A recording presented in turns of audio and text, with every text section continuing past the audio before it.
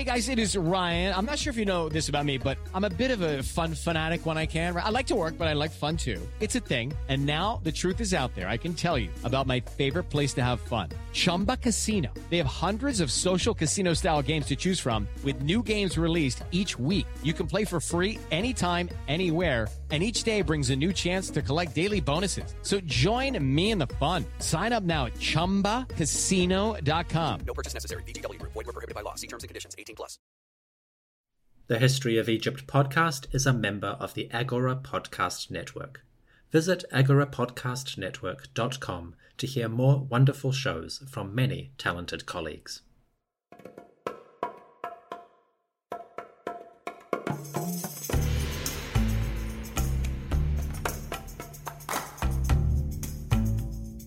Hello everyone, and welcome to a History of Egypt podcast interview.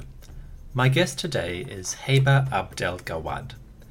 Heba Abdel Gawad is the lead researcher for the project Egypt's Dispersed Heritage.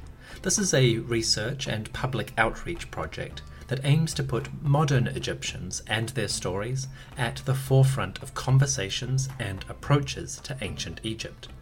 For most of Egyptology's history, the scientific and historical work has focused on European and American institutions and scholars. In the 21st century, there is a growing movement to bring Egyptians back into the fold, so to speak, of their country's heritage. Heba works in this field, as well as curating museum exhibitions aimed at presenting the voices and faces of Egyptians in history, both modern and ancient. As you will see, Heba is a passionate and insightful commentator. I expect we will hear much more from her in the future. Please join me in welcoming Heba Abdel Gawad to the History of Egypt podcast.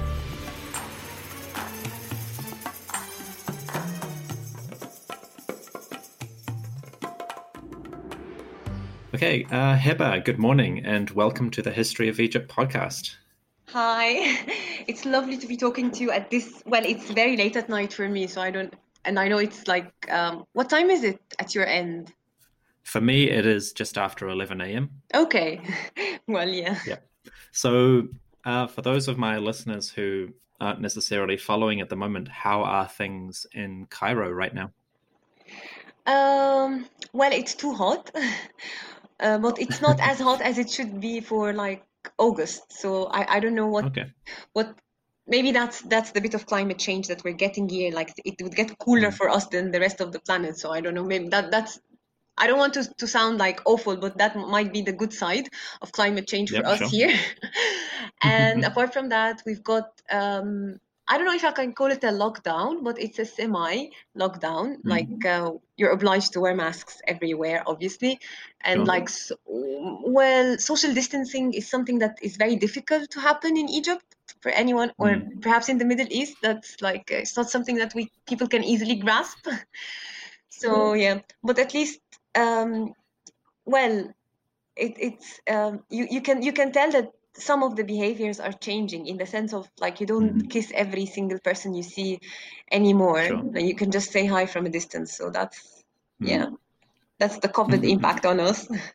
So you're working primarily in Cairo, and you're able to work from home at the moment, which is fortunate. Yeah. So before we start asking about your earlier projects, what are you working on at the moment?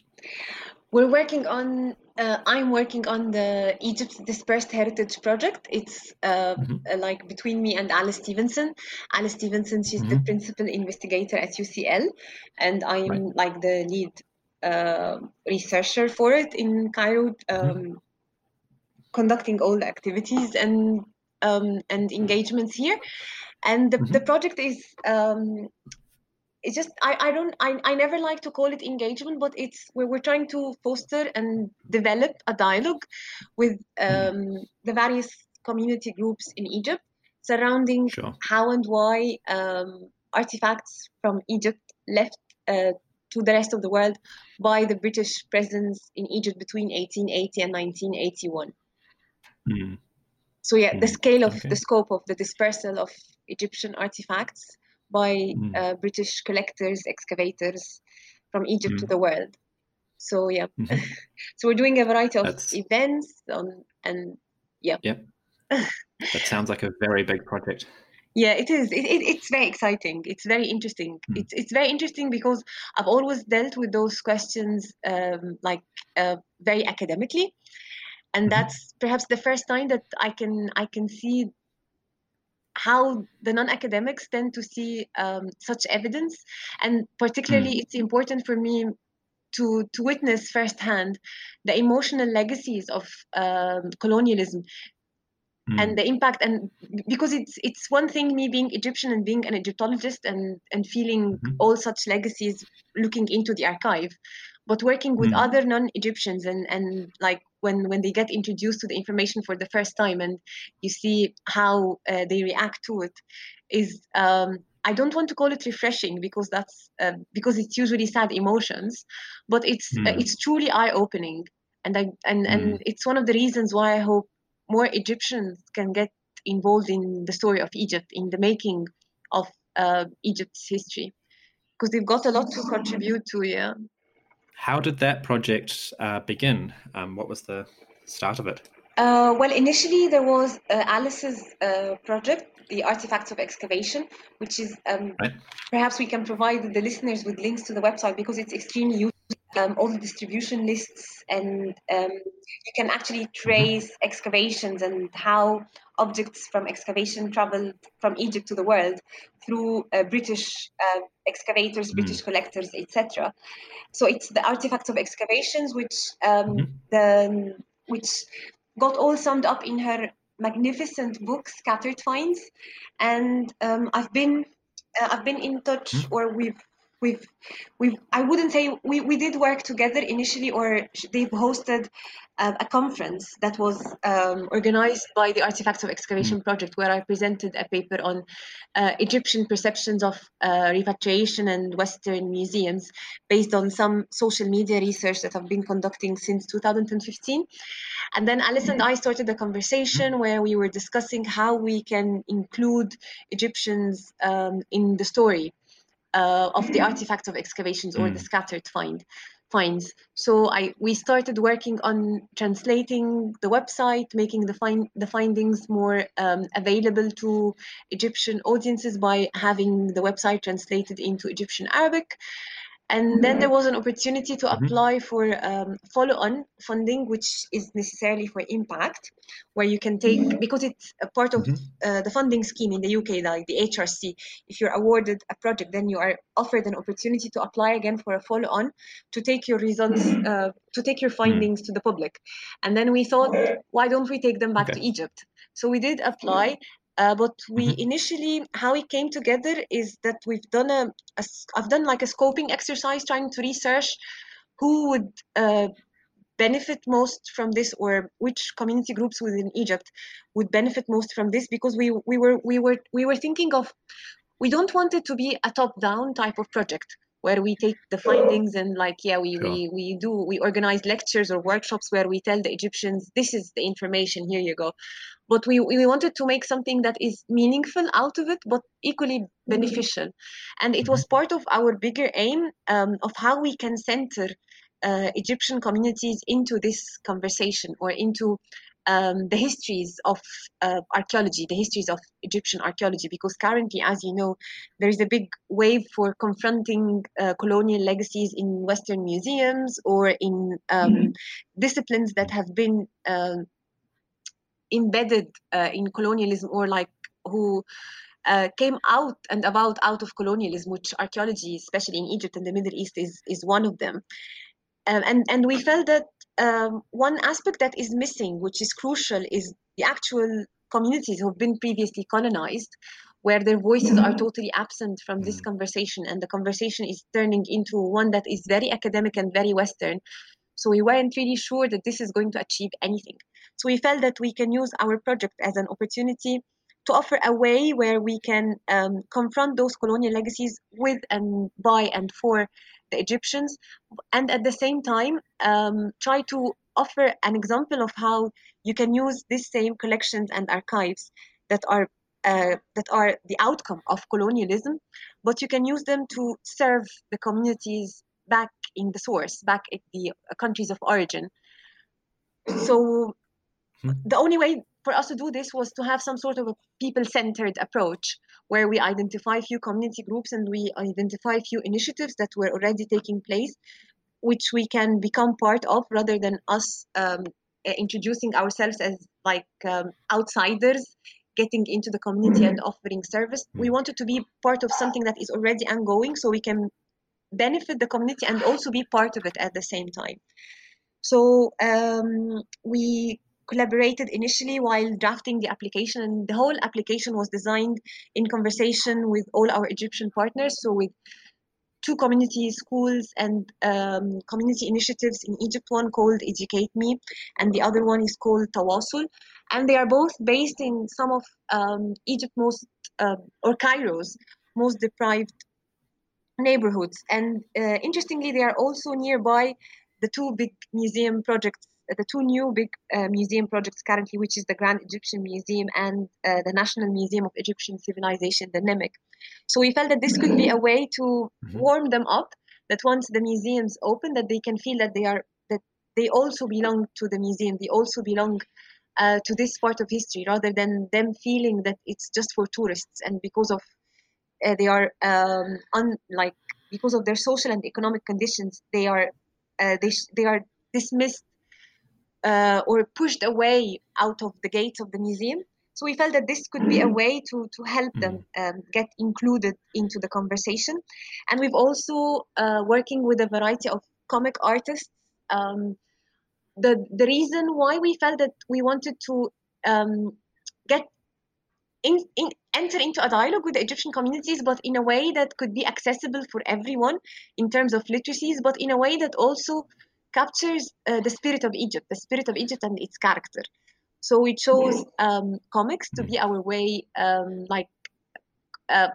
funny comics, not the type of comics, not the Marvel, like not just superheroes type of comics, but we have superheroes, but we also have like the fun, the humorous comics, which is how we engage on social media, because Egypt is big on social media, as everyone knows, and this was also a way that we can engage, but equally it's a platform where people can respond back. So it's a two-way conversation that can happen. So we tend to post bi-weekly comic strips with Nasser Jr., the magnificent comic artist, our wonderful Nasser, where we offer the series of Nasser and Heba and Egypt's dispersed heritage. So we felt that we can convert the conversation that me and him have behind the scenes into the actual comic, so people can get totally engaged with us in the whole process.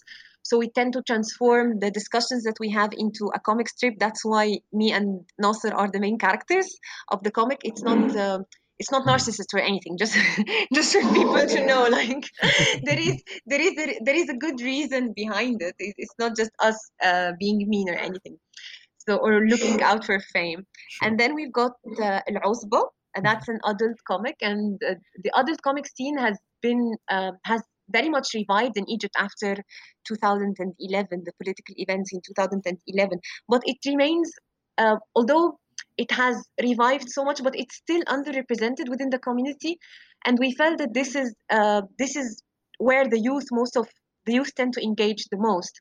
So we collaborated with Al-Uzba, and that's an adult comic, an adult Egyptian comic. It's one of the leading Arabic-speaking adult comic.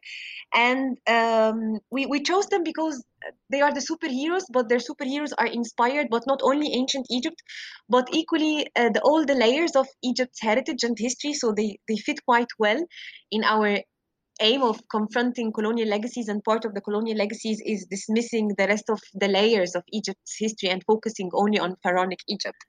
So that was one of the reasons, and they are also the power that fights evil for good, and they stand by the vulnerable. And we believe that Egyptian communities are quite vulnerable when it comes to the reconstruction of Egypt's past. They are usually isolated and disenfranchised, both intellectually and physically. So we felt that they could be the superheroes that help us bring justice to the Egyptian communities. The final comic artist, but not the least, is Dina Muhammad, who I I'm a big fan because she's a feminist comic artist, and that's my reason, because she's the one behind Al Qahira, the hijabi superhero. So I can personally totally relate, which is like confronting Western stereotypes and stigmas. So yeah, so this is it. And for Dina, because she's very interested in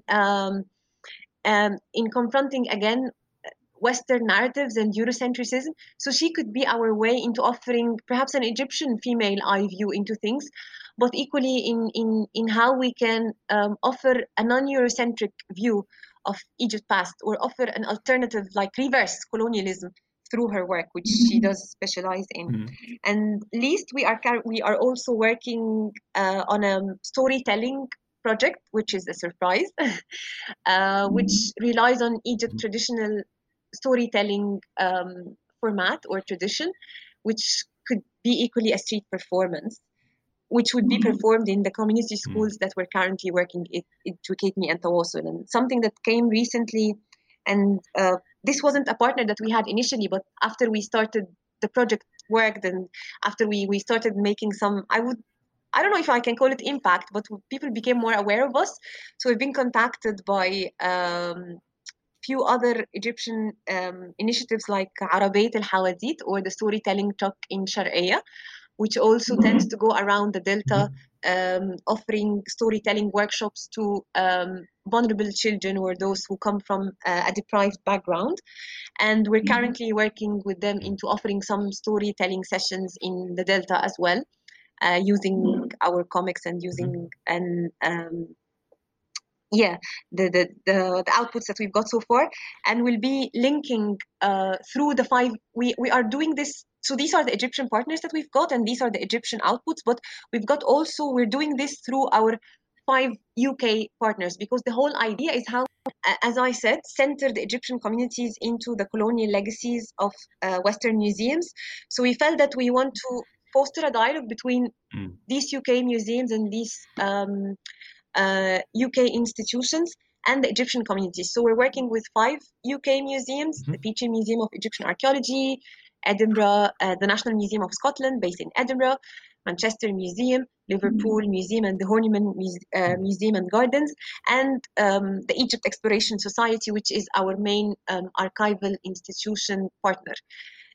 And we're linking the resources and the collections in these 6 UK partners with the Egyptian communities. And we're working also in linking the community schools that we've got with UK schools through the educational departments in both the Horniman Museum and the National Museum of Scotland. So we're trying a real hangout between Egyptian kids and British kids, and trying to make them both perhaps understand why is ancient Egypt in the UK, and what can we do about this, and how we can bring both cultures together in a way that could be meaningful for both sides. So yeah, that's actually that's very comprehensive and really interesting. It sounds like a massive project, but it also sounds like an extremely important one. And I like the fact that there's sort of different branches, like the comic strips in various forms, and the community events, and then social media as well. It sounds like you're tackling the problem from several directions at once, which is perhaps a really good way to do it. Whereas maybe conventionally museums would start with their exhibition, and then they would try to branch out from that. But maybe this is taking an alternative route, which might have also very museums strong usually impact. tend to use the quick fix of a focus group. But then again, focus groups, they are never totally representative, and it's only one way of amplifying voices, and it's only through the curatorial field in the museum, which makes whatever happens, as you said, just an exhibition. But then the museum is made up of a variety of departments, and through which other cultures are represented, like, for example, the educational department or the programming and activities. And I think that the only way to truly decolonize is not only to focus on how the objects are displayed, or if they should be repatriated or not, but equally on how we speak about those cultures in the museum as a whole.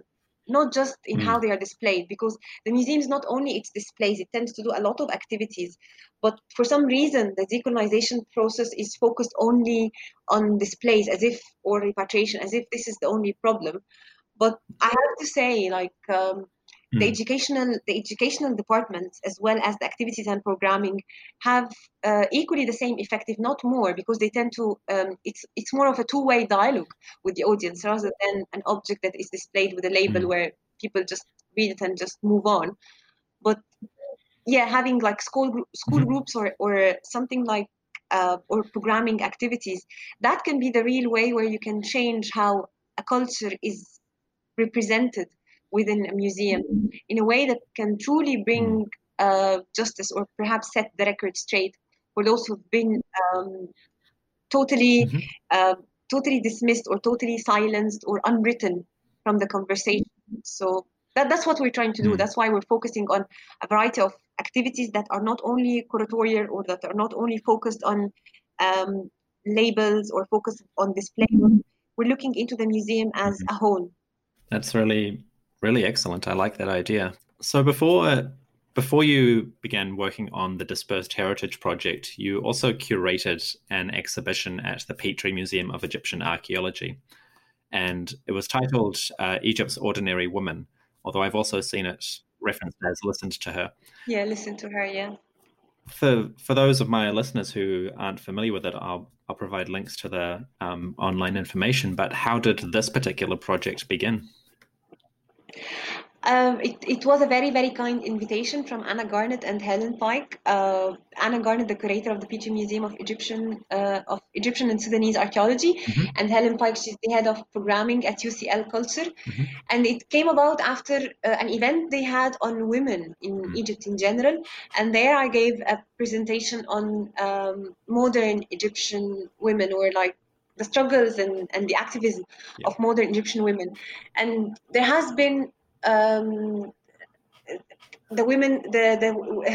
Women History Month, let's say, currently, that, or like it's becoming an annual theme in the UK in museums and universities, where there is a dedicated month for like pioneering women. And I felt that I'm not into very much the way the history of women gets reconstructed currently, because there is so much focus on the pioneering women, or those who have broke the glass ceiling, and there is very, very little, if any, emphasis on the ordinary women who, for them, sometimes make it through the day is in itself an act of activism.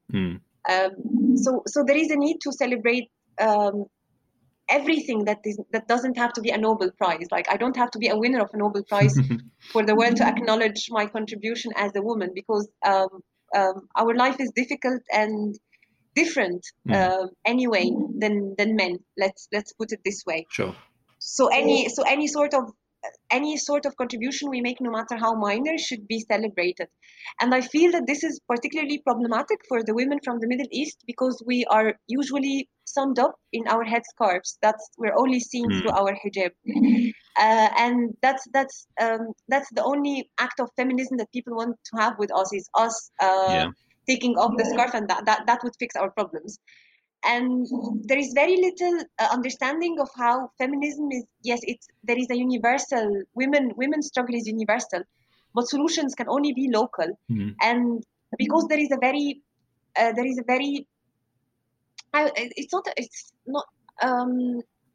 feminism is becoming more or less of a very much of a Western construct, that it doesn't accept that this doesn't work in all parts of the world, and that this is being a Western model doesn't necessarily have to make it an international model. So that was my aim. My aim was, like, first of all, we need to celebrate the ordinary women, because we are usually called as Egyptian like women. We are known as the daughters of Nefertiti, but I'm the daughter of Nefertiti, so where is my royal treatment? Because obviously none of us gets the royal treatment that Nefertiti had. And there is so much emphasis on, even in ancient Egypt, on the queens, and very, very little do we talk about the ordinary women in ancient Egypt who I think were the true ones behind the culture? Not only the queens, at least the queens had the bloodline. So for them, Hatshepsut fighting Tutmosis III, amazing, great. But it's not like also those women who were farming, doing all the day-to-day work, who were really struggling and who might have not even knew that the queen was called Hatshepsut. Let's face it. We know this because we have access to the hieroglyphs. Most of the Egyptians, even then and during ancient Egypt, couldn't read or write much of the text that we are able to decipher so easily today. So I felt that could be a way that we talk about women, but the ordinary women, and for people to see that activism can come in a variety of ways. That the model that is presented in the West is not the absolute only model, and that there is so much celebration of the activism of Western women that we are totally dismissed from the conversation as if we do nothing. And that was also because it was the same time as the Me Too movement. And it was, I have to say, an article that really irritated me, where we should really export Me Too to the Middle East. Although women in Egypt have been fighting sexual harassment since 2011, and we've had mass protests in Egypt since 2011, 2012, and Egyptian visual artists and graffiti artists, female graffiti artists, they took the streets of Cairo and the walls as their battleground, and they've been spraying like really provocative, in your face graffiti. That this is actually that they are risking far more than the Me Too movement, I would say. But because it happens in Egypt, so it doesn't count as activism, or it doesn't as a wave that the rest of the world should replicate, although I believe it should. So I felt like, hang on, we should change the narrative here. So that's what I did. I chose 6 single and collective stories between the working women, the women who work in the archaeological field work, that's been working even since the time of Petrie, and one of them was a girl. And that is another issue also, because we tend to celebrate the workmen, but we ignore the women. So even when we're trying to bring justice to the Egyptians, we are very selective on which Egyptians which, like, at least the gender. So there is a focus on the Kuftis as the men, but we totally ignore that there were actually women on Petrie's workforce too. So there was bringing the story of the female workforce, bringing the story of Egyptian singers and performers, and the political activism, the political activist that because of her, perhaps we might have had the revolution in 2011. She was the first one to fight she was the first one to fight for equal pay for women and men, and against the selling, the factories, the privatization of public industries in Egypt. And then there was the collective of the Egyptian women who were against sexual harassment. And there was Dina Muhammad, the same comic artist that we're currently collaborating with. I've highlighted her work in the Qahira, the comic superhero, because it's a hijabi superhero, and it was her way to defy how Western feminism tends to misrepresent us. So yeah. No, absolutely. It is an important part that often gets overlooked, either consciously or unconsciously. Either the author chooses to ignore them, or they just don't even think to investigate them. We had also 10 objects relabeled by Egyptian women, non-Egyptian women, and it was really interesting because they were female-related objects, and it was perhaps the first time where we offered this alternative labeling in a Western museum done by exclusively Egyptian women. And it was extremely interesting because the labels that they've put were very provocative, and they were very sincere and emotional. And it was a way of us to rethink of the typologies that we tend to frame objects in Egyptology, which are very pragmatic, and we tend to ignore the emotional side of things. And that for me was interesting, because we tend to label every object as ritual-based object. That's usually that's the solution for every object. We don't understand why it was used. We just say that it was ritual related. But the work that or the labels they offered at least showed me personally that there are other ways of looking at objects that is not only ritual. Yeah. Fantastic. Based on the work you've done so far and the experiences you've had around that, how do you think museums, let's just say generally, the sort of a general museum, can improve in these respects moving forward? How can they provide better and more meaningful representation of source communities? Well, there is, if you look at it, there is the side of the policies and there is the practice itself. Mm-hmm. So for the policies, I would argue for structural change in terms of the workforce within the museum itself. Because at the end of the day, the background does have an impact on the way you see things. And if all your workforce is white, and if it's apologies for that, then it's very difficult for you to make change, no matter how much you collaborate with communities, because you've got your limitations already. The way I see things would be different than the way you see things. That comes from our upbringing, that comes from our exposure and from our environment, and from the way we perceive ourselves and the world around us. So that would be the aim. More people of color, more people of minorities, more people from the source communities, who many of them are currently diaspora in most of the Western countries that host objects from elsewhere around the world. And I'm sure that they've got enough expertise to be able to become part of the actual real workforce, moving beyond like the lowest steps of the ladder, of the employment ladder, like moving beyond the cleaning services. I'll be honest, moving beyond the cleaning and security services, which is where you would tend to see the diversity of museums the most. But moving forward, there has to be, and that has to become, I would say, if it starts as positive discrimination, then be it. If there is explicitly that we ask for people from certain backgrounds to apply for certain jobs, then I think that if this is what it has to take, then perhaps that could be the way that employment is fair, because they've been already misrepresented for so long. So there is this side of the policies of having more within. In the side of practice, I think that we need, as I said, to look at the museum as a whole, because there is the display, but there is also the social media for the museum. There is equally the programming and activities. There is the educational activities. There is the marketing. There is the exhibition shop. These are all parts of the museum that does contribute to how certain culture is represented, not only the display. And the only way for real change to happen, or for more source communities to be amplified, is for them to be more, I would say again, amplified in all those departments, not only in the display, because in the display, this is just a tick box that we're doing, but that doesn't change the real stories, the real narrative in the head of the visitor.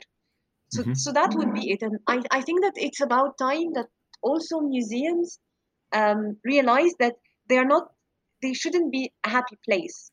They shouldn't be where you get sanitized, clean stories. Like, it's a place where history is messy, and history is all about struggle. And the more like history is only narrated through actually the sad days more than the happy days. We tend to that's like, if you get like in the calendar on this day, it would usually be a series of like misachievements, and then one person won the Nobel Prize or something. But if so this is it. History history is made up of events, and interestingly, or perhaps ironically or sadly, most of these events are not happy events. So if we get the museum to tell the real stories, not only the stories that they think that people can handle, but the real stories of the source communities, the real story behind how an object ended up being in the museum, not only to say it's part of colonialism, but we have to say what was also included in colonialism, because the narrative of colonialism of museums is equally it was a very peaceful process.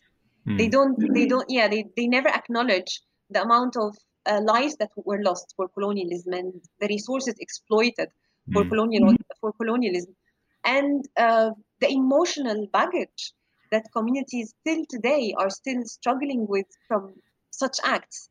So unless we acknowledge this openly, in all the departments of the museum, not only in the display. Only then change can happen, and that can only happen if if the source communities are truly part of the conversation, not only a one-off exercise or like a one-off exhibition where we have few voices here and there contributing, but they have to be part of the process of the making of this history, be it the diaspora living in those countries, or be it the communities which you can easily engage with online. And they are already if we're talking about the case of Egypt, Egyptians are already communicating on the social media handles of Western museums, and most of the commentaries they make is very moving and is very emotional, and it shows that there is such deep hurt when like it's a very it's a very emotional scene for you to see part of your history elsewhere where others are boasting about it, where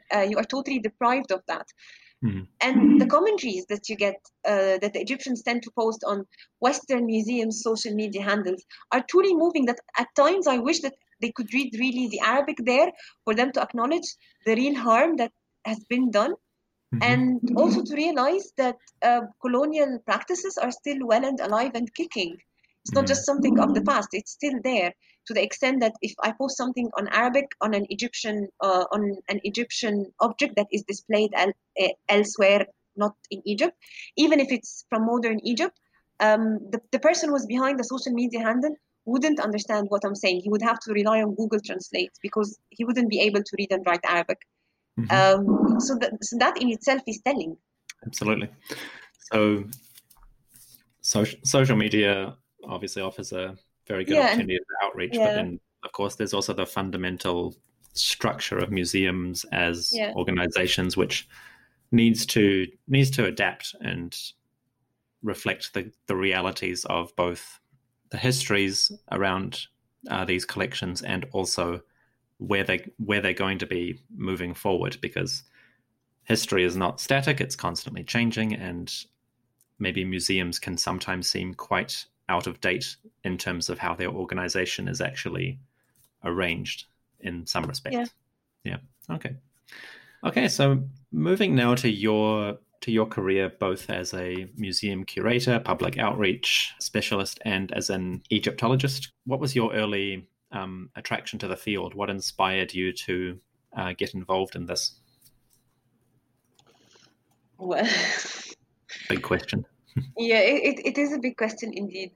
I have to say, I don't know if it's for the right reasons, but I've always loved history, and it was due to my dad, I have to say, because he's a big fan of history, and he's an avid reader in history. So we've always had history books hanging around the house, and and he did encourage me to read a lot. But my issue was that we're always very, growing up, I've seen how we're always very nostalgic to the past, and we feel sorry for our present. And the reason why I enrolled in Egyptology was just for me to try to understand what really happened. Because we tend to narrate, or there is this narration of this victorious past of Egypt, like glorious one, and then looking around you, growing up in modern Egypt, you would feel, why aren't we leading the world as we were in ancient times? And that was my motivation. I was just curious to know what happened, like, or what went right or wrong. I don't know. Only for me to realize that the past later on, I only after I became, I don't know if I call myself Egyptologist or researcher in Egypt history, or I don't know. It doesn't really matter. It's just my degree was called a degree in Egyptology, so I don't know. But after I became like someone who's deeply interested in this, I realized that the problem is not in just what happened, but the problem is in the way that the history is narrated, that that is narrated through the kings and queens, and the ordinary Egyptians are totally ignored, and that's why we tend to see it very glorious, while we miss that. Well, for the rest of the Egyptians, ancient Egypt wasn't a really glorious, victorious place. they had to work really hard, and they earned really little, and they were totally discriminated against and exploited. So nothing really happened. that was like when I was saying like what happened from the past till the present. That was my motivation, only for me to realize that this has always been the case. Sure. Yeah. It's just the way it's narrated to us that can make us feel belittled. Yeah. Absolutely. No, that's a good approach. I like that a lot. Yeah.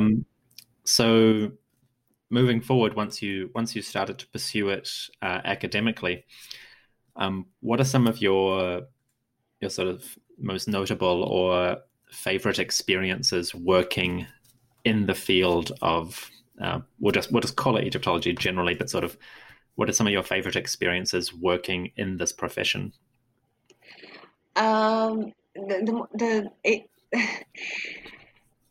It's the Beyond Beauty exhibition, and that was a turning point in my whole life. Maybe in my whole life, because I met really, really, really people that I truly love and admire, and I owe them so much. And it was a turning point because I've always known that being an Egyptian and an Egyptologist is a blessing and a curse, because I feel like there is this perception that if I'm Egyptian and Egyptologist, I'm perceived as the representative of the whole of Egypt.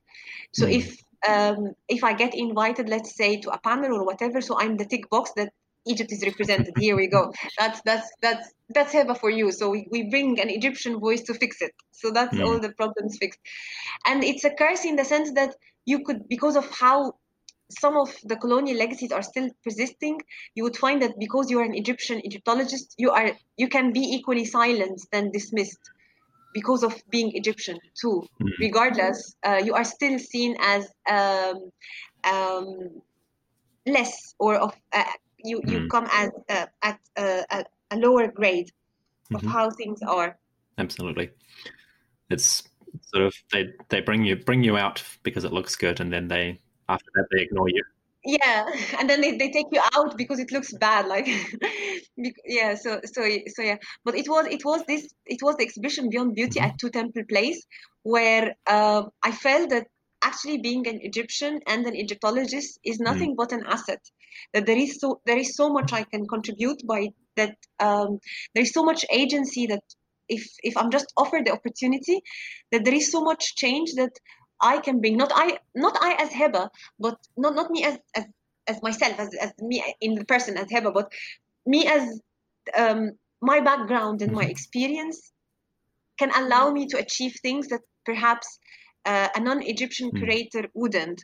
And maybe I was lucky enough because I'm more or less currently part of both worlds. I've lived in the UK for an extensive amount of years, that I understand the system very well, and I'm more acquainted with the Western culture, and I see how the others other us, and how the others see us, and I also see how we other the West and how we see the West.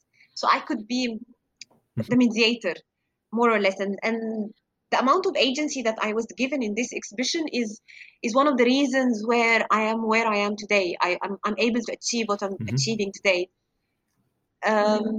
Because we were allowed in this exhibition not only to change the narrative about ancient Egypt, but to also change even how Egypt is displayed in the exhibition shop. I was allowed to work with an Egyptian NGO where we brought up merchandise from Egypt, and we weren't only selling products, but we were selling products and helping single women or underrepresented communities in Egypt to gain some money by having their products sold in an exhibition in the UK. So you can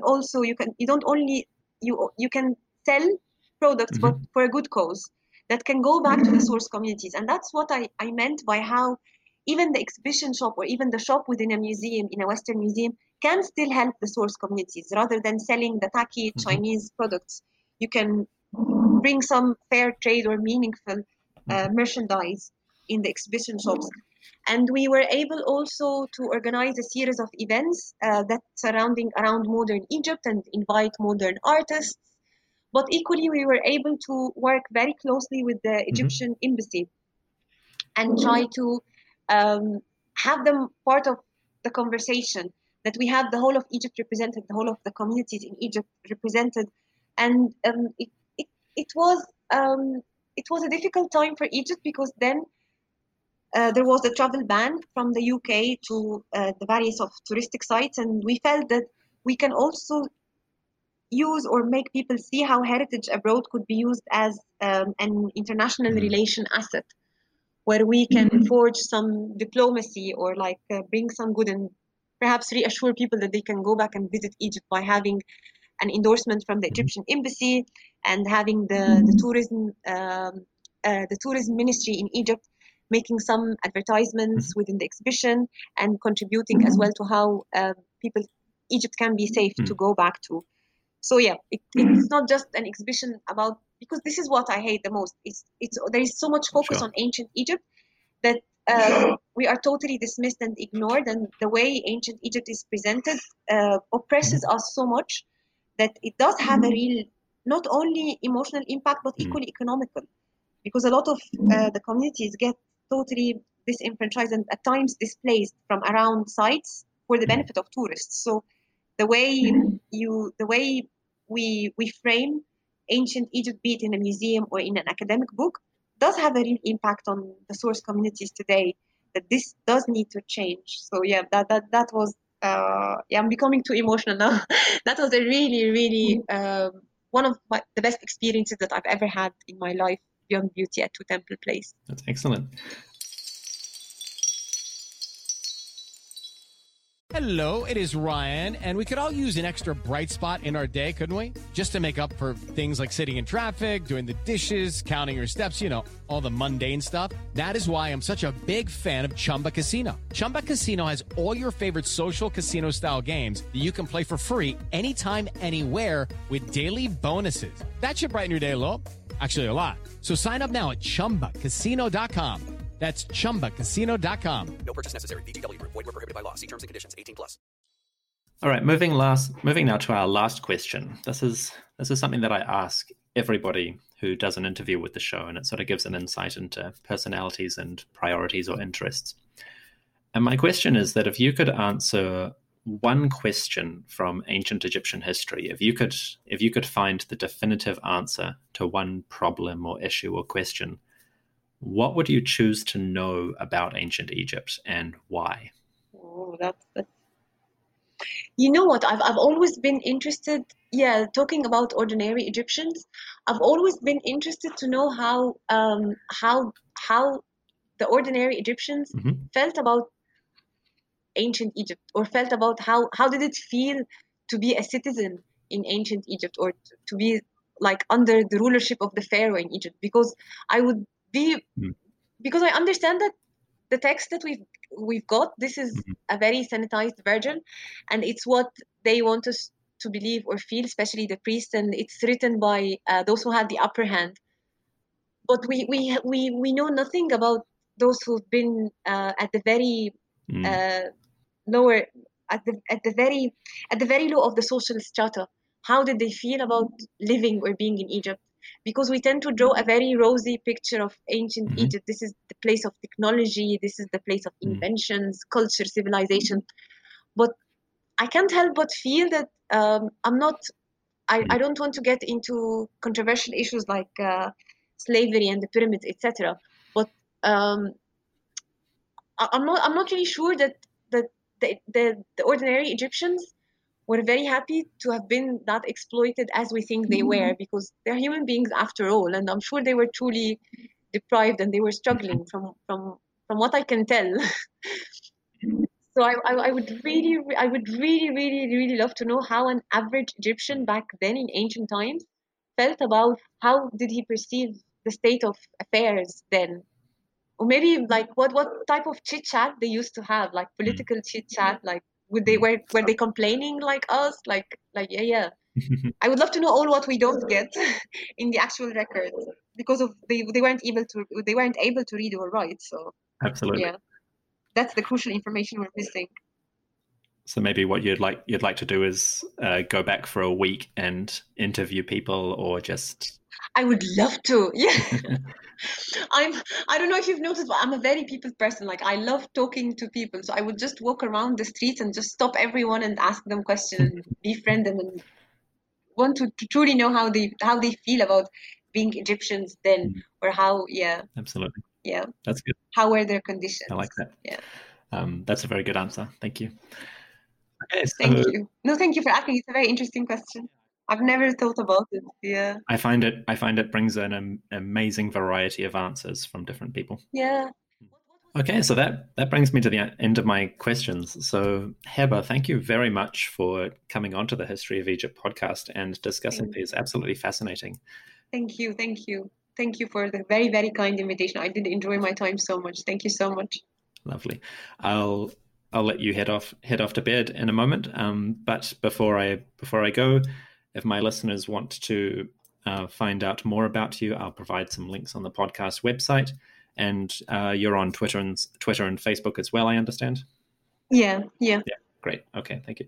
Well, thank you very much for coming on the show, and I look forward to speaking with you again in future. Thank you so much. Same to you. Same goes for me. Thank you so much. Thank you. My thanks to Heba for taking time out of her schedule to speak with us. See you next time on the History of Egypt podcast. Take care.